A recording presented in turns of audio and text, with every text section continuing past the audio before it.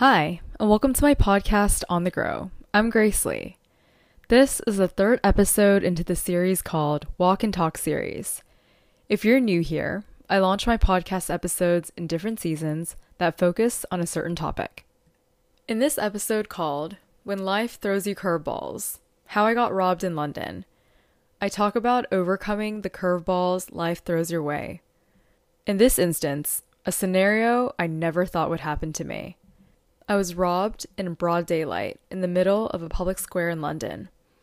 I share the story of what happened, how it feels to be in a traumatic moment like this, the mindset shift that helped me overcome it, and how I still made the most of the trip there. Before I dive into today's podcast episode, let's do a life recap first. There's a lot to unpack here, but I'll do my best to summarize. Let's start with the first recap. I'm deep into marathon training. And by deep, I mean past the halfway point, and in that mindset where I actually get chills thinking about just how close race day is. So this weekend is my last race before the first marathon. If you're new to listening, I'm running 2 marathons this fall season. The first up is the Columbus Marathon with my sister Rebecca, who lives in Ohio. It was on our bucket list to run a marathon together. The second one is the New York City Marathon in November. This one has been on my bucket list for 5 years, and I'm finally crossing it off in 2 months. Training has been going very well.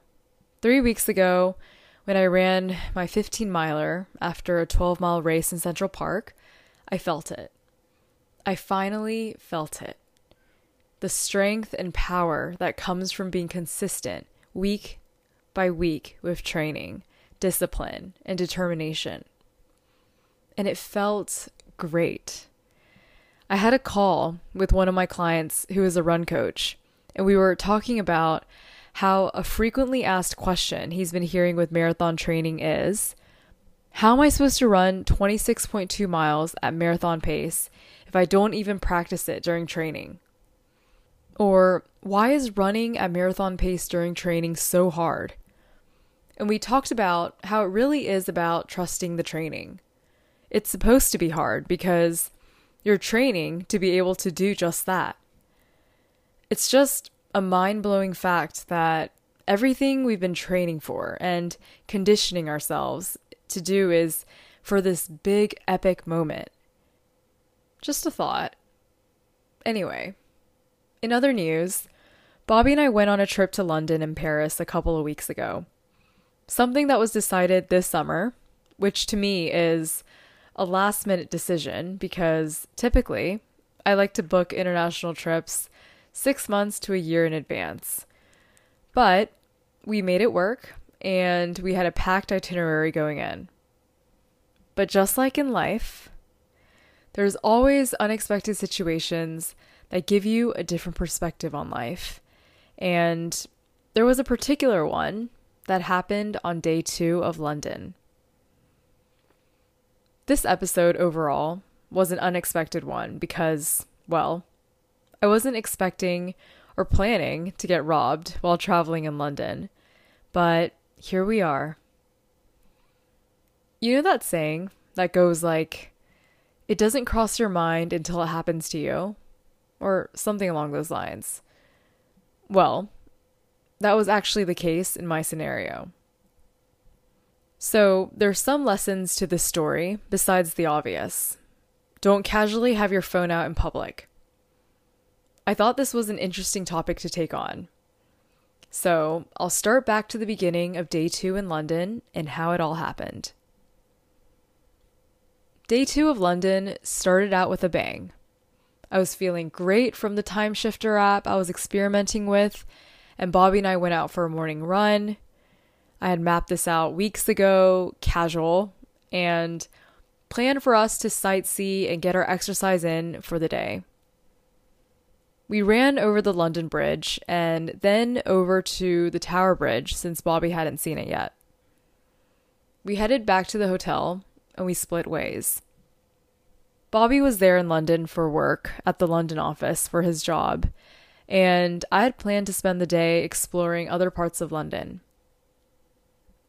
I filmed a few things back at the hotel while getting ready and exited the hotel with a smile on my face. Before hopping on the tube, I stopped by a sushi spot for lunch. Today's itinerary was to visit the Great Scotland Yard, Trafalgar Square, and then head to Notting Hill. I remember walking from the tube to Trafalgar Square and just taking it all in. It was a big open public square in the middle of a busy intersection. In the sidewalk area of the square, there were one or two people, so I made myself comfortable in this area with my iPhone in hand. I was gazing around and looking up at the statues around me, not really paying attention to my surroundings because, again, there was no one around me. I had even pulled out my tripod to set up my phone for a shot beside me and had my phone still in my hand. I wasn't gripping it tightly and just had it in my hand casually. That's when I heard a loud motorbike coming at me from my right onto the sidewalk. The oddest thing. I locked eyes with the man on the motorbike.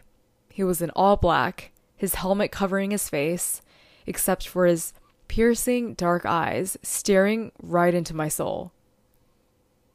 But the weirdest thing was, he was coming straight at me. I originally thought this guy was just drunk or something, because in what right mind was he thinking, driving at full speed on this sidewalk in my direction? With little time to think, I immediately tried to step backwards, but my hand was still slightly outstretched. This guy, he knew exactly what he was doing. He swooped right in, grabbed my iPhone right out of my hand, shoved my tripod aside. The remote fell somewhere down the sidewalk, and the bike flew into the intersection traffic with the cars. I screamed after the man in shock. I didn't know how to act in that fleeting moment. He looked back at me one more time to make sure I wasn't following him, and he was gone. And so was my phone. People don't realize that when you get robbed, in that instant moment, your brain, it just kind of doesn't function properly. At least not right away. Your body is just numb, trying to process what just happened. But at the same time, your mind is telling you need to make decisions fast. One thing I realized in that moment was just how much security and dependence I had placed on this small metal device. It had everything, from passwords, phone numbers, photos, videos, bank cards, all of it. I needed to call the police, but I had no phone. I needed to reach Bobby, but I had no phone. I was all alone in this very moment in Trafalgar Square, in London, without my phone. It will never happen to me, I thought, until it did. Even though my brain wasn't functioning then, it was finally picking up where it had left off. I felt faint. My heart wouldn't stop beating so fast. And finally, my emotions caught up to the moment. I burst into tears in the middle of the square. I asked the tour guide if I could log into my iCloud on her iPhone and cried even harder when I saw my iPhone moving further and further away from where I was standing. I still have the location. It's not too late. I was convinced. I called the London police and it went to voicemail. I know. Voicemail. My mind was racing on what to do next. Think, Grace. Think. And that's when it hit me. Apple Store. I asked a cafe nearby where the nearest Apple Store was, and fortunately, it was about a 15-minute walk. This sounds like a millennial problem, but I had to manually navigate without a GPS. And it wasn't that bad. The cafe owner was telling me to go 3 blocks down, make a right, and then another left, and I literally followed the steps he had instructed. I was still in tears, processing more and more what had just happened. how this man now had possession of my phone, the one thing that never left my side. And it was weird not having it on me anymore. I knew the next step immediately was to erase my bank cards, put my phone on lost mode, contact Bobby, and get a replacement phone. Nothing else mattered in these moments. I needed to reach out to Bobby. It had been hours now since the incident, and knowing Bobby, he was probably freaking out. Fortunately, Bobby's the kind of person who checks in with me every hour of the day just to make sure I'm doing okay. And this can go for traveling or even back home in New York City. And I'm sure he was 3 text messages in to realize that my phone was off, the location couldn't be found, and I was unresponsive. He had to know. And surely he did. When I got to the Apple store, I was still in tears. In fact, I'm pretty sure I cried even harder. I poured out my entire story to this one employee named Tony. He immediately got to work with putting my phone in lost mode so the robber couldn't even access it. Bank cards were deleted. What's sad is I never thought to memorize Bobby's number because I never had to. It was always on my phone.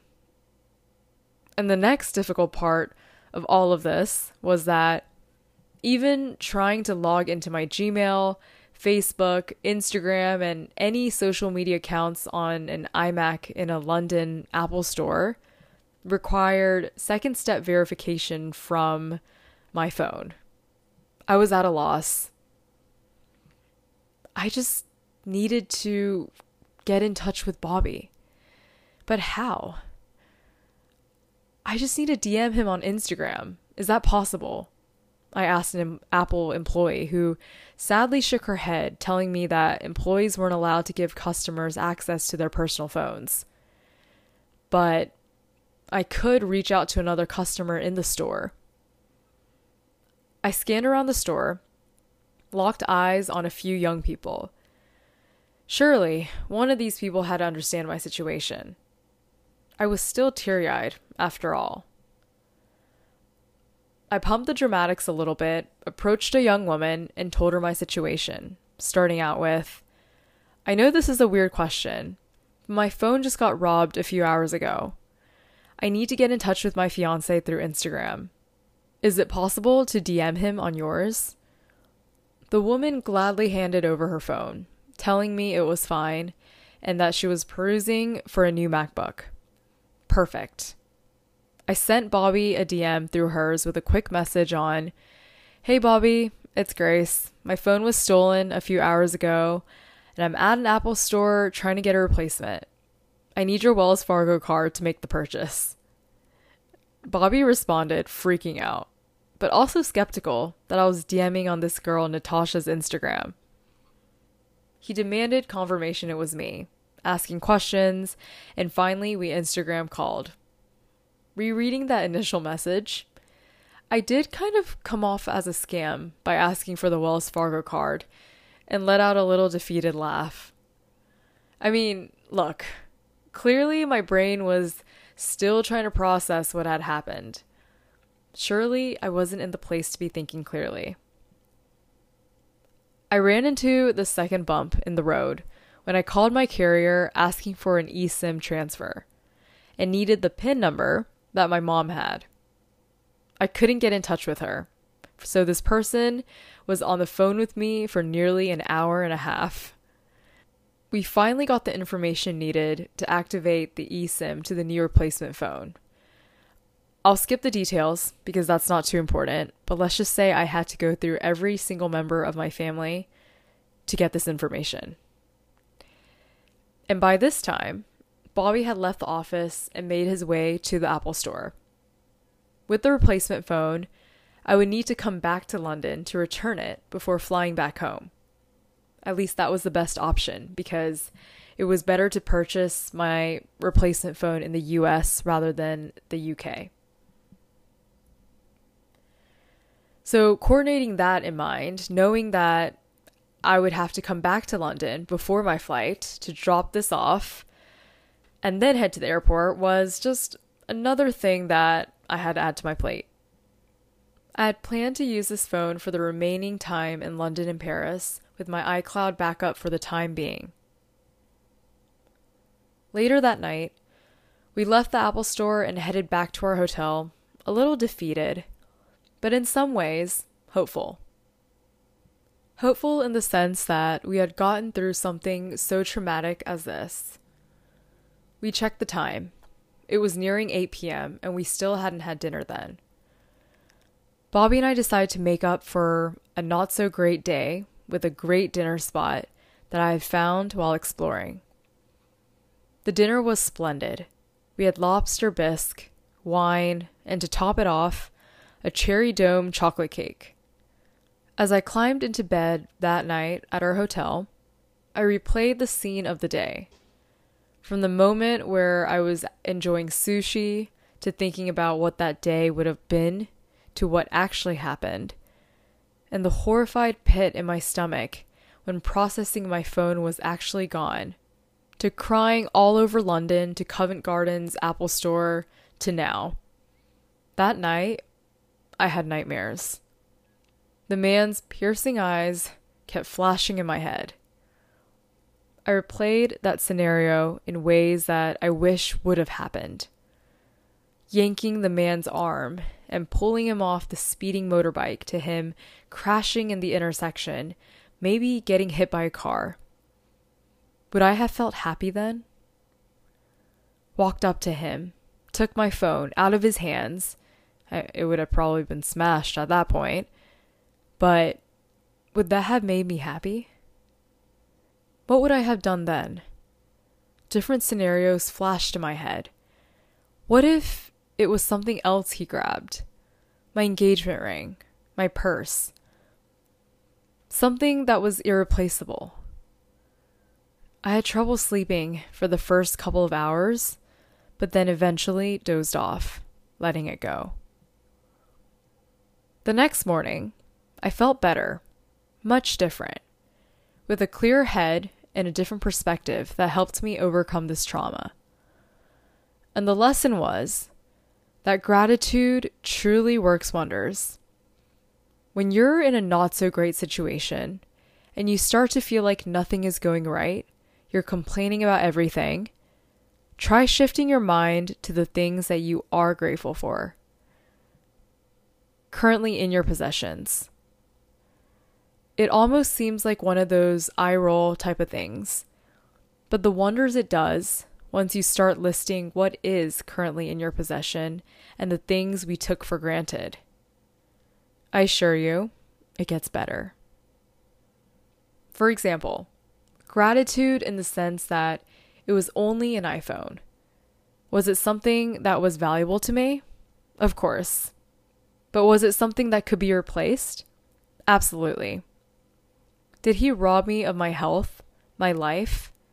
No, just a phone. And that's where I was grateful. I was grateful he had robbed it while it was locked. I was grateful I had everything backed up on iCloud since that previous day. I was grateful I was able to walk on 2 legs to the nearest Apple Store. The list goes on and on. One thing that I recognized from this situation was how sensitive and alert I reacted to the sound of motorbikes. Even in Paris, in the last days of London, I would stop cold at the sound of a motorbike near me. Or when I would see the men on the motorbikes with helmets, wearing all black. Was it one of these guys? I thought. And it would continue to bring back memories of that split second where he was coming straight towards me. To this day, I can't get the man's eyes out of my head. But I think that's the thing with trauma. It takes time to heal from it, overcome it, to learn to let go and realize that this situation doesn't make or break you. You are a victim of it, but it doesn't define what kind of person you are and the actions that you take moving forward. I hope this resonates with anyone else who is in the same boat or dealing with a similar situation. If you were also robbed while traveling, I hope you're able to heal from this too.